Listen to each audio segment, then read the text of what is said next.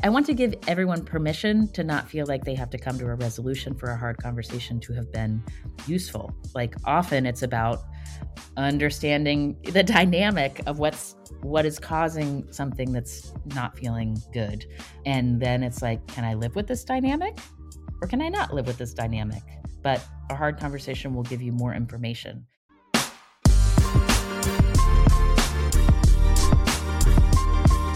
Hi guys, we're your hosts Jillian and Kaylin, and this is Teach Me How to Adult, a podcast on all the things you never learned growing up, like how to buy a home, manage stress, crush your love life, land your dream job, and how to love yourself more, because we could all be a little kinder to ourselves. We're still figuring out how to get our shit together, so we're calling in the experts and the hustlers for some real talk and legit tips on how to live your best life. Adulting isn't easy, but we got you. Hi friends, we hope you're all doing fabulous. And if you're not, that's okay. We just hope you're talking about it with someone, because today's episode is all about how to have the difficult, juicy conversations that we often shy away from in our lives, especially when someone's like, how are you doing? And we're just like, okay. And we don't actually talk about how we're doing. So let us begin that now. Yes. And this was especially eye-opening for me over the past few months, where I've decided to have more difficult conversations and open up and tell people how I actually feel. I've noticed a big difference in you over the past few months in this regard. Like, you really have started digging into having more big, difficult conversations and being like a bit more direct and honest about how you're doing and letting people in. And even like between us, like we've had some like big conversations about our friendship and the podcast and things that we probably would have both dodged a bit before. And now we're like 100%. Digging into them, and we're better for it. Well, I think the thing that was holding me back, it was two things. One, I didn't want to burden people with my stuff because I didn't think it was worth bringing up, which is ridiculous because the people who love you want to know how you're doing. Yeah. And two, I was so scared of having these conversations, and I was building up things in my head and untrue narratives of how I thought it was going to go that was making me feel so stressed and anxious and reclusive with some people a little bit. But then when I finally did have these conversations, it was totally fine. Like I literally put myself through hell in some situations and back for no reason. The pre-conversation anxiety can be real. But we got so many good tactics from our guest today, Anna Sale. She's incredible, and she just really helped with like how to start that conversation if you want to have a difficult conversation, how to bring it up, how to like frame it in a way that creates connection instead of like confrontation, which I think is so important, because I think you and I especially have probably most of our lives seen direct communication as confrontation. I mean, I'm speaking for you, but that has been always my fear. And so now I'm like, no, there's a difference. So that's a huge thing that we've learned and been implementing. And I feel so much better for it.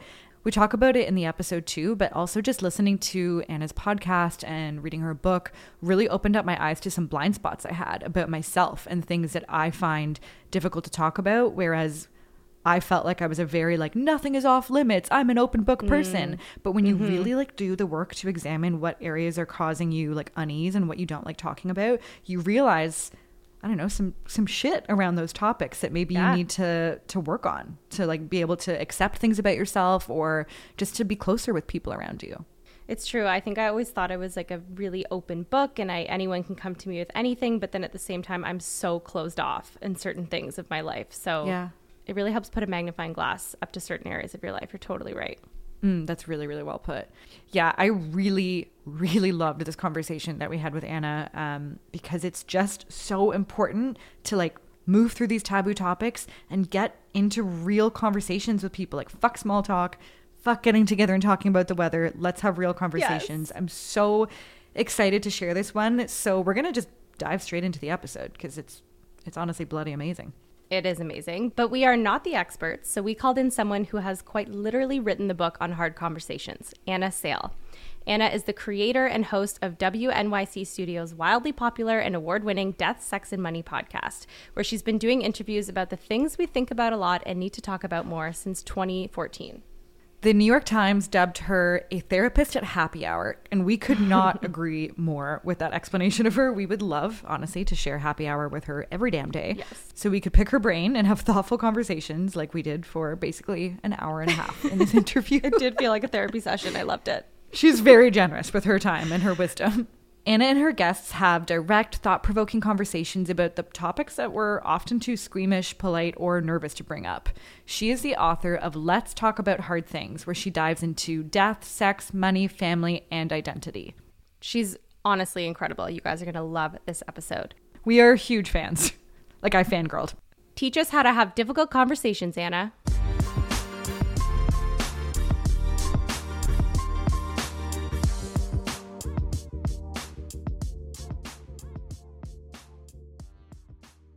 So, Anna, thank you so much for being here today. We are huge fans of your podcast, of your book, and we just can't thank you enough for sitting down with us to talk about having difficult conversations. Thank you for having me. So why don't you kick us off by just letting us know about your journey from, uncovering truths as a political reporter to highlighting our universal truths in your podcast and book? Yeah, I mean, I've always worked as a journalist. Going back was my first job in my early 20s that I landed on, where I was like, this is what I'm going to do. And I don't think I knew it at the time, but what I most love about journalism, there's lots of different ways to tell stories, but I really loved the relational piece of interviewing. Yeah. And the way that it let you be both really nosy and curious and adventurous. My first work, I covered sort of everything, as you do when you're a young reporter. And I found that, I gravitated towards, policy coverage and political coverage, because I think that was the model of what was, quote unquote, like important journalism. Like the way to be an award-winning, prestigious journalist is to be at the State House and uncovering things that the people in power are trying to cover up. And I certainly love that kind of journalism. And I have so much respect for people who make their lives doing that and who contribute and do service in making that happen. But I think over the years of working as a politics reporter, I sort of found I was most fed and energized by the conversations I was having with voters about how they were gauging, the direction of the country or the direction of their state and what details about their lives they were sharing with me. And I did that for a lot of years and loved the freedom that it gave me to like put microphones in people's faces and ask them about how they thought things were going. But my own personal life sort of collapsed is a nice way to put it. And maybe collapse is too dramatic. It's when I had a reckoning with like what I thought I'd put in place and what was going to be the building blocks of my adult life. It fell away in ways that I wasn't expecting. And for me, how that happened is I was married. I got married when I was 26, was married for almost 4 years to my first husband. And then that marriage stopped making sense. And it was sort of a process of, neither of us saw this coming. What does it mean that it doesn't make sense for us to be married anymore? How do we align that with our values and who we say to ourselves that we are? That was a process for me that like not only like blew up who I was living with and my financial life and whether I needed to still live in New York City. All these questions all of a sudden got opened up. Yeah. And I found myself craving as a consumer of stories and journalism more. What have other people done when this happens? Like podcasts like this. Like tell me that I'm not the only one who's felt like I lost the script and have, don't know what thread to pick up. Yeah. So that sort of like led me to basically make the argument to my bosses, like I have a demonstrated record of showing that I can like talk to people. I can get them to open up. And what if that is the thing? Instead of doing it in service of some other headline news or politics coverage, what if we say this is in itself important journalism? And I feel like asserting that it's important journalism, I don't know if it was intentional, like I was aware of this at the time, but I've come to see that as basically like also a very feminist act, that the private sphere is also as important as the public sphere. I love what you just said about the like feminist approach to this, because I come from a journalism and media background as well, and working in the women's publications was labeled as lifestyle And then any of the Yeah, soft. Yeah, and Yeah. so lifestyle was the first to be cut. Well, we're doubling down on sports and news, but we're going to cut the lifestyle because it's not crucial in the world right now. But the lifestyle was also like women's health and like human interest reporting and having these difficult conversations about divorce and money and death and all of these things. And that was such a great way of framing it and how important this is to move society forward just as much as any other kind of journalism. Yeah.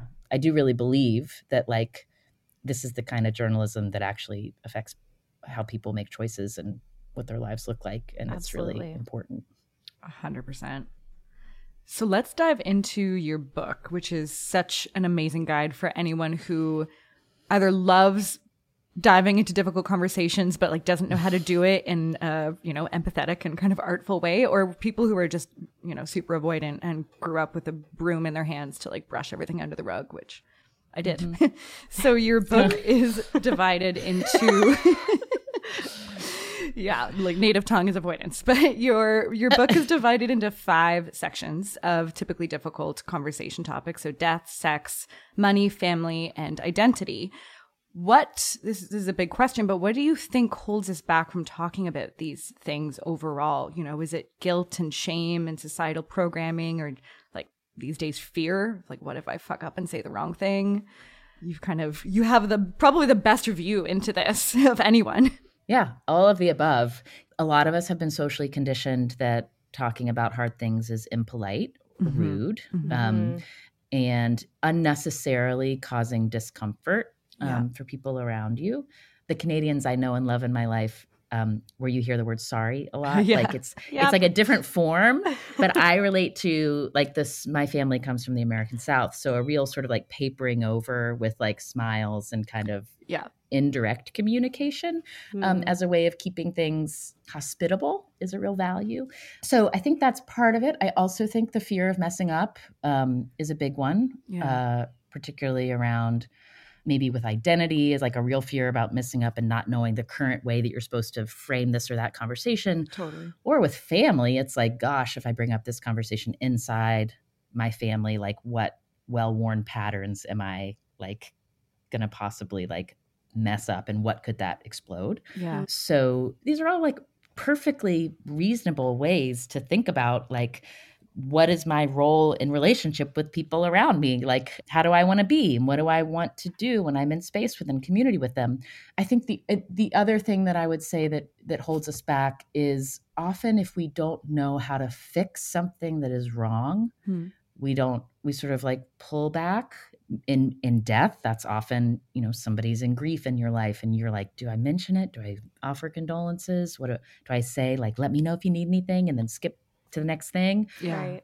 It shows up in a different way with money, which is like, if I acknowledge the existence of money, is it going to be weird that it's kind of clear that I have a little bit more money than this person that I'm talking to? And let's just pretend money doesn't exist. Yeah. Yeah. Right.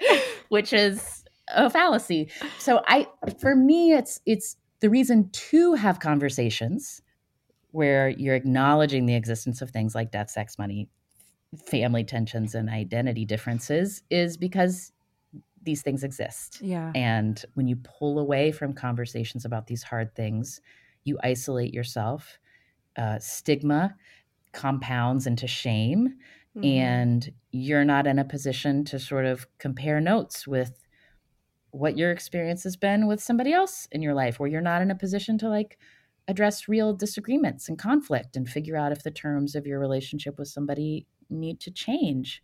My advice is not like, just go in and say what you got to say. Like it's not a manual for candid conversations. It's more like prompting us all to reflect on what is lost when we don't nudge ourselves out of our comfort zones and have some conversations that might be easier to skip. And I wanted to make this argument in the context of what I think is like the way that our society is changing is that like it used to be we had more ways to sort of maneuver around these hard conversations because we could lean on rituals and we could lean on institutions to lead us in these conversations collectively. And as more and more of our lives are sort of like freelanced, we're on our own to like figure out, ooh, what's my approach to banking? I'm going to go online and figure it out. Or what's my approach to what kind of family I might have and how I want to define, chosen family and how I want to structure my life. Like a lot of what was sort of imposed on us for good and for bad has fallen away. And with that freedom, more of the responsibility is on your shoulders to have those conversations, figure it out in your own life, because otherwise you don't have the support of previous institutions and rituals, and you don't have the company. And so you just have a lot of like overwhelm, maybe a lot of shame, secrets, denial. There are better ways to live.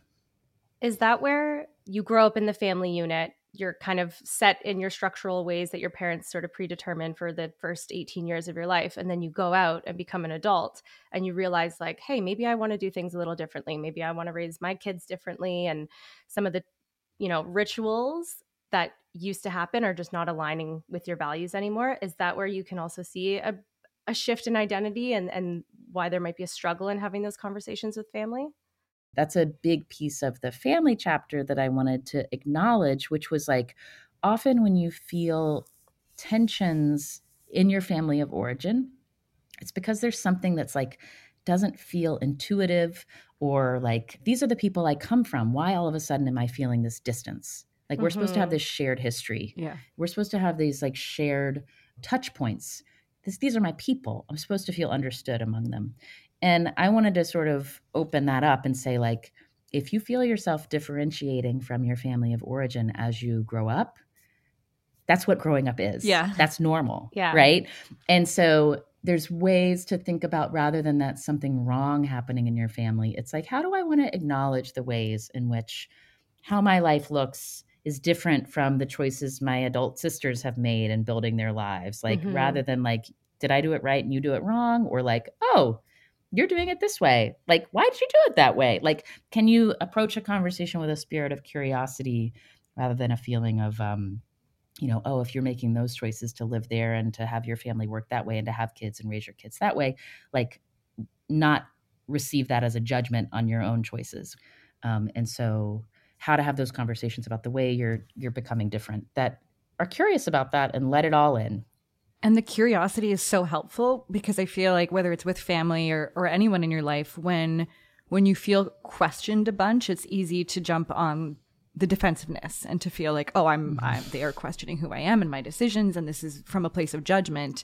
But if we can receive it more as curiosity, and the person asking the questions can really deliver it, ensuring that like I'm asking out of curiosity and care, and I want to understand, not because I'm trying to make you justify everything that you're doing, then we can get a lot farther with the discussions, because I know I can default to defensiveness pretty quickly. And preparing for this conversation with you actually really helped me identify some blind spots, and really like the buckets of your books I think can really help people figure out their blind spots, because I'm like, I shy away from confrontation, but I'm very much an open book about like anything taboo. Like, love talking about sex, love talking about family drama, love like, let's sit down and get into some shit. Like, I love that. But then I was like, oh, well, I love having difficult conversations. This is my jam. And then when I was really looking at these kind of pillars, I was like, actually, I get really uncomfortable talking about money when it comes to like, how was I able to put a down payment on a condo in Toronto when most people can't do that when they're young right now with the cost of living here. And then I realized I have so much like shame and guilt and discomfort around the fact that I was able to have a bit of help from an inheritance, and I feel very guilty about it and like I don't deserve it. And so I hate talking to people about it, and I just avoid it, and there's other instances like, yeah, I love talking to all my friends about sex, but when you're navigating the dating world, all of a sudden it's like, well, is it too early or too soon? Or am I going to be portraying myself in a certain way if I like lead with sex and sexual preferences? And like, even if you think you are like the queen of difficult conversations, we all have these little blind spots that might be, you're not really aware of them until you do this kind of thought work. Oh, good. I'm glad it was helpful. And I don't know if you were talking about being defensive and feeling judged when people are asking questions, but I was picturing you. The relationship I was picturing when you said that, I was picturing a parent saying like, oh, why are you doing that? In a way that you're like having to justify what you're doing. Yeah. I don't know if that's was that what you were thinking about? I mean, I've definitely had that, but I was thinking friends actually in this case. Oh, interesting. Yeah. Because what it made me also think about, now I have 2 little kids. Now parenting and being a mother, I am aware in my own family conversations, like my lack of curiosity about why like my mother worries about me for certain things, to turn the conversation to be like, hang on. Wait, when you were like had 2 little kids in the early 80s, like what was childcare like? Like to turn it and to be curious can help you see maybe the way they're expressing love can feel a little suffocating and like they're not trusting your judgment. But instead it's like, oh, wait, I need to understand more about the context in which that you're bringing to this conversation, because we live in different worlds, because a lot has changed in 40 years. Yeah. Okay, I love that you said that. I have a perfect example, Jill. I haven't even told you this yet, but my mom has been like bugging me about my weight lately, that I've lost weight.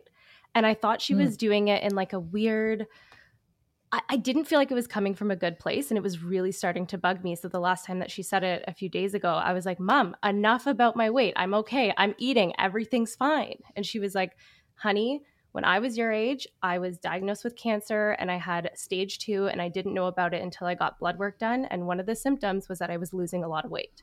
And I was like, oh my God, Mom, I'm so sorry. Did you know that she had cancer when she was young? I knew she had cancer. I just didn't know that the symptom was the weight loss. Yeah. And that's how they had found it when she did the blood work. But it was just, she just kept saying, honey, you're losing a lot of weight. Be careful. And I was like, what do you mean be careful? Like that's why I was getting frustrated. But then when I dug deeper, after accusing her and attacking her, I understood why. Like I feel like a huge piece of shit now. Yeah, I'm like, oh, you love me. Oh my God. So, and I'm fine. I did blood work. Everything's okay. But yeah, it was coming from a place of love. But I just, I didn't ask the questions. I just sort of spiraled it in my head and was like, oh, she's nagging me. Like this is just a mom being a mom. Oh, I'm glad that she shared that. Yeah. Like, yeah. For sure.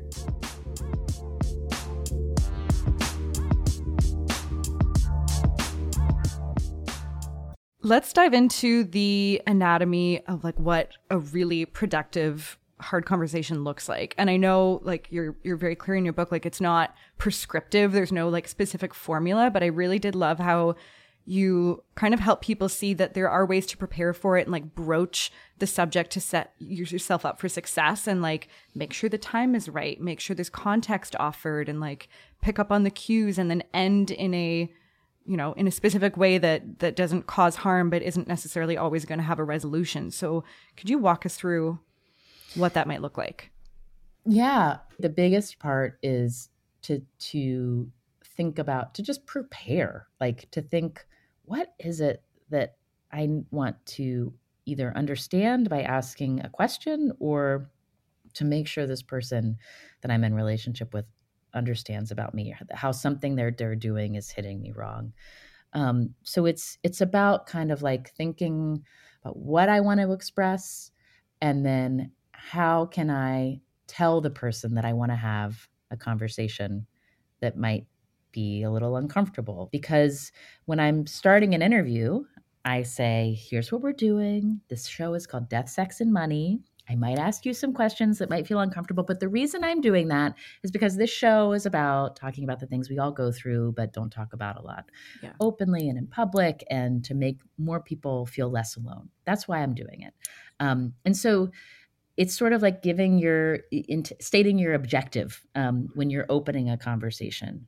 Like, can I talk to you about something that's been bothering me? Yeah. And what that does is it like tells the person that you're wanting to talk to that like, oh, we're going into a different mode here. Yeah. And that has the added effect of kind of slowing down the pace. And I think paying attention to the pace of a conversation is really important, because it can help you track when each of you are being reactive. Like I have a lot of experience with this based on conversations with my husband. I can tell.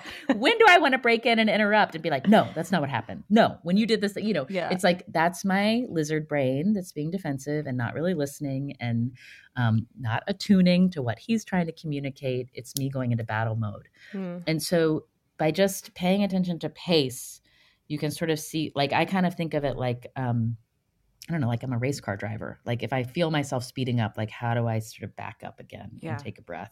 The thing with hard conversations is even when you state your intention, even when you say there's something I really want to talk about, here's why, and you are really thoughtful and try to be very open to whatever emotional reaction they're bringing, they might not want to have this conversation with you. They might see things really differently and be hurt that you're bringing up something. Even when you take a lot of time to prepare and you're really thoughtful about your own pacing, like you're not in control of how they interact with you. Yeah. All you can do is pay attention to your side of the street. But if you find that somebody is in it with you and you're sort of getting somewhere, one thing that I think is really important is if you're digging up stuff and you're feeling like, oh, this feels uncomfortable. I didn't know we saw this thing differently. Oh, this makes me feel out of sync with you. Like that's also okay. Like you don't have to like stitch everything back together so everything's like copacetic for a hard conversation to be useful. Yeah. It can be like, oh, I didn't know that that's like, now I understand why you reacted that way. And like, I still am probably going to do this because this is what I do for these reasons. But like, it's going to help me just kind of understand what's going on. I don't know, like some way of, I want to give everyone permission to not feel like they have to come to a resolution for a hard conversation to have been useful. Like often it's about so helpful understanding the dynamic of what is causing something that's not feeling good. And then it's like, can I live with this dynamic or can I not live with this dynamic? But a hard conversation will give you more information about what's happening. And then you can at least, even if you haven't come to a specific resolution, you like understand each other better, can take a bit of space and then can decide where to go from here. But I think one of my toxic traits is that I used to always think every conversation needed to be tied into a nice little bow of like, okay, good. We all have our marching orders. We have a resolution. We have our go forward plan. And when that wouldn't happen, I would like relentlessly pursue and not let things go until I felt like clean resolution. And so I think that's why I've been so conflict adverse for most of my life, is that it's so stressful and scary that like, what if we don't come to the end with a clear resolution? And now I feel like a bit lighter knowing that it's still a great conversation if we haven't, and we still learned something, and hopefully we'll get closer through what we've learned, ideally. When I feel like something's unsettled and I wish I could bring it back together, it's trying to identify, I don't think that feeling is actually that there's something unresolved here that we need to keep picking at together. Like, I think maybe what I'm feeling is sad, or what I'm feeling is scared, or I'm feeling like, oh, that thing changed and I didn't notice it changing at the time, and now I'm sad that it's gone. Yeah. And when you're trying to like stitch everything back together, you're just kind of trying to like, how do I undo this uncomfortable emotion? Right. Instead of being like, what is this feeling? And so I think that instinct to try to like make a hard conversation achieve the end of uncomfortable feelings. Yeah. It's not going to do that. It can't promise. I can't offer you that. Yeah. I'm sorry. No, that's fair. Needed to hear it. needed to know that. Yeah. So asking for a friend, me and Jill, any advice for anyone who might be a little bit more avoidant or is anxious when it comes to direct conversations or confrontation? Like, I avoid it with a 10-foot pole. And then at the end of the day, I suffer tremendously because boundaries are crossed. I feel fatigued after I hang out with certain people. How do you think anxious people can go about having these conversations and just get better at doing it? Maybe it's that you're anxious, and also maybe that that you're like a pleaser. I say this as a 100%, pleaser. 100%. Okay. And we are fawners through and through. Yeah. You don't see my badge? You don't see my badge of honor here? Yeah. Your gold star. Yeah. I see it. My degree on the wall. Yeah. To me, I mean, a very practical way that I have leveraged my pleasing instincts to my hard conversation advantage is to, like, when you express interest in someone, even when it's about something that might feel a little bit like, more difficult terrain, they like it. Like turning to your mom when she's talking about her stage 2 cancer diagnosis and just be like, wait, what was that like? Like, can you like take me back there just so I can like understand you were how old and what was it like? Were your parents with you when you got diagnosed? How did you like just kind of like go into it? So it's like leaning into curiosity and leaning into how do I listen to this person in my life more clearly instead of reacting, and that's going to help you. The other thing that I think is, if there is somebody that is taking a lot of energy from you and that you're finding that you are like, oh, I don't really want to respond to that text right away. Like when I think about back when I was dating, like I really I was kind of a weird dater, like because I had been this reporter person who like kind of was like every press conference, if some politician was like speaking in gobbledygook that didn't make any sense, my job was to be like, hang on, what what is happening? And I would do that when I was dating because I would be like, wait, yeah, you just like asked me to do this thing with you, but you're saying you haven't broken up with your girlfriend? Oh, like, no. And it sounds like you're the ideal dater. Like, yeah. Well, I feel proud of that instinct of mine because it wasn't in this like, I'm going to call him out. I'm going to like, it was more like, hang on, this isn't like, I'm not understanding what's happening here. And I just want to be clear. I know for a lot of people who haven't been professionally trained to shout at politicians at press conferences, doesn't come as naturally. It's one-sided. It's just at a TV for me. Yeah. You can think of it as like very respectful, just these kind of like little things that are just like, how do I shut off whatever weird internal dialogue that's taking energy from me? Mm-hmm. And I don't know what's going on with them, but like for my own self, you can do it in a way that's like, not like, I would like to have a conversation. Can we have coffee? I'm feeling awkward.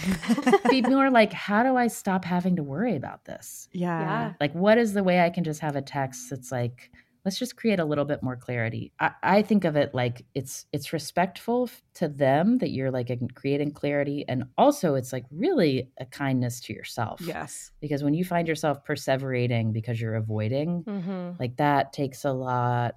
The stories that we tell ourselves. Energy. Yeah. And sometimes it's over, the story that you told yourself. There could be nothing wrong and your friend is just busy. They're not upset with you or ignoring you because of something you did. But I love what you said about leading with curiosity. You're leading with curiosity and love. And to them, that's going to be received well. It just shows that you care. Yeah, people love to talk about themselves. Yeah, there you go. I've seen me do it. I know. Caitlin's like, yes, she does. Jill talks a little bit more than I do, but we love it. I'm a chatty gal. But on that note, do you have like any sort of metric or like meter for how you weigh out when it's worth it to have a bigger conversation versus when it's like, this might just be something I need to kind of like work through on my own and just like self-regulate a bit? Because like, I just never know.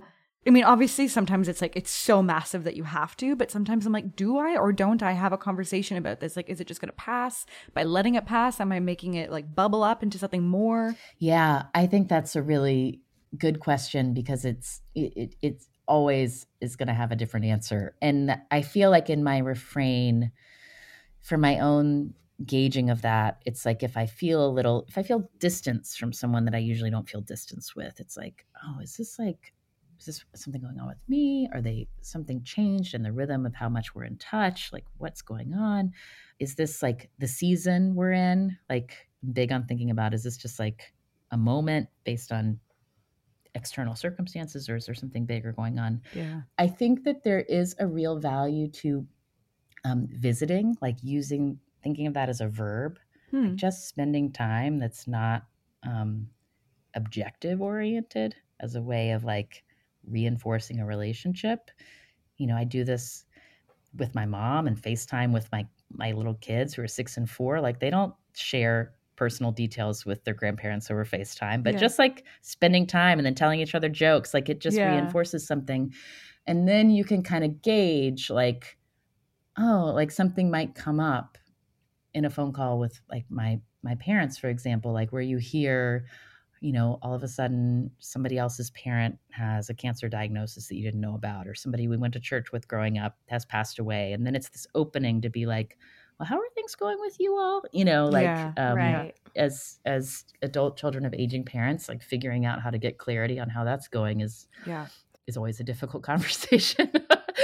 And I think that it's like when you visit, there can be little openings where you can do that. So I think that question of like, when do I need to have that conversation? And it also depends on the closeness of your relationship. Like with my work colleagues that I'm in trying to get stuff done week in and week out. And if something's bothering me about something, if I feel let down about something with a peer, like I gotta talk about it, or it's gonna fester in a way that's not, it's gonna make me just act like a teenager or something. And I don't want to do that. So, or with my husband, like who I live with, like when we have an argument about cleaning on a Sunday afternoon, like we should probably like put that argument to bed before we start the week, that kind of thing.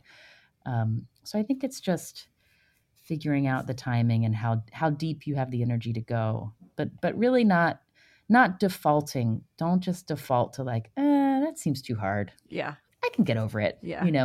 That leads to bigger distances. Mm-hmm. Yeah. Another thing we really wanted to talk to you about, and you address this in your book, it's something that you called radical honesty.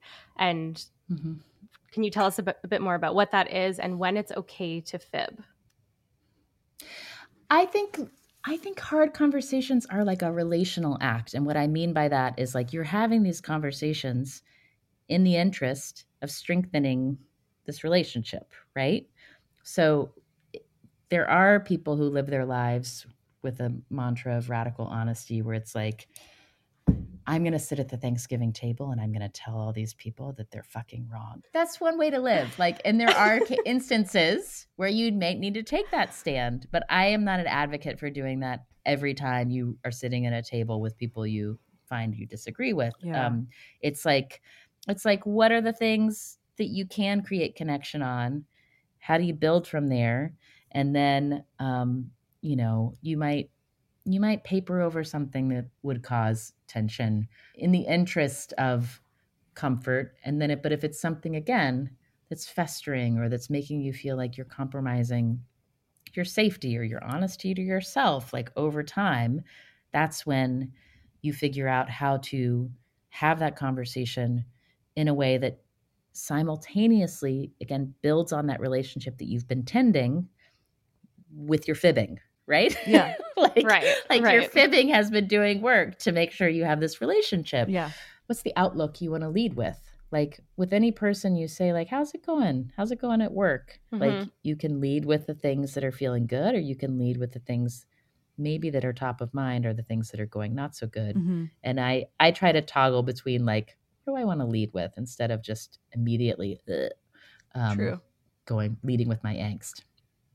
Yeah, that's really important, because I do think I know a lot of great communicators who very much subscribe to radical honesty, but then I'm like, but honesty without tact can also be cruelty. And so I think having hard conversations and being honest is what we all strive for, but doing it with compassion and doing it at like the appropriate times. And there's also like this interesting middle ground that can be like, kind of like where you can use humor to sort of be like, oh, I wasn't expecting that. Like, or like kind of use your charm to sort of like acknowledge when something hit you in a weird way, but not be like, whoa, that, it's like playing with tone, you can sort of like, that's what I think is so interesting about conversation. It's a little bit like I'm picturing like badminton. Like sometimes you just want to keep the like little birdie like going back over the net. Yeah. And then sometimes you want to be like, oh, that's how you see things. And then you just want to like slam it back. When it's time to be like, that's a deal breaker, you gotta have to use every single way you hit the birdie for a successful conversation.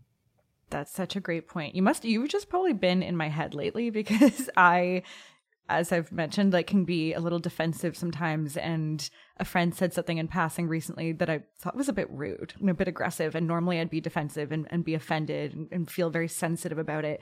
But instead I was like, what if I just try something different this time and rally back? And then I like made a joke of it and was like, oh, thanks for noticing. Like, and just put it off as like just kind of a funny diffusion. And then I felt better for it, and whether it affected them or not, it didn't really matter because I felt like I was able to shoulder it and move on and not feel like, what a rude thing to say. I was just like, okay, I can move on now. I sort of think I love those things like where you can, like, having been the recipient of when somebody sort of does a jokey retort, the way in my head that like sort of echoes back, it almost is like when I'm going to sleep, it'll like bubble back up and I'll be like, wait, what happened there? Yeah. And I'll be like, I think I said something in a way that I was not the tone I was going for. And it like causes self-reflection on the like thing instead of just being like, Jill was so sensitive. Could have just let it slide. Yeah. Right. Yeah. Yeah. It was like, oh, I was subtly called out, but it was so subtle. It didn't come to me until I was laying in bed thinking about my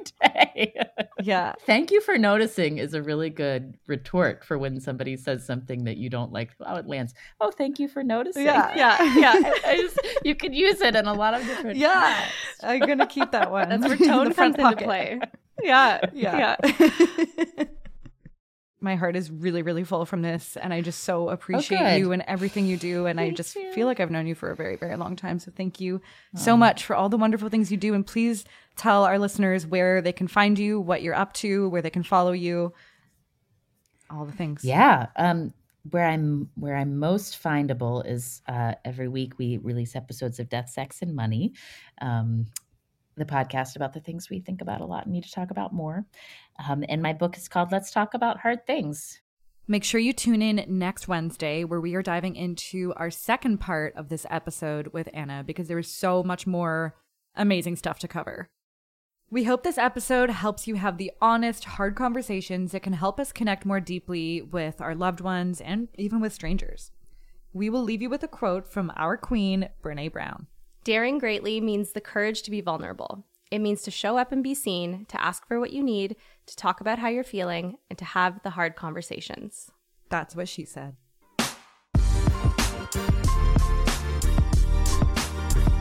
So there you have it, guys. Thank you so much for listening. If you like what you heard today, it would mean the world to us if you would subscribe and leave a comment or a rating. And we'd love it if you would share this with your friends by screenshotting the episode and sharing it on social by tagging @TeachMeHowToAdult and DM us with any topics or guests you'd like to hear on the show. See you next time. Bye!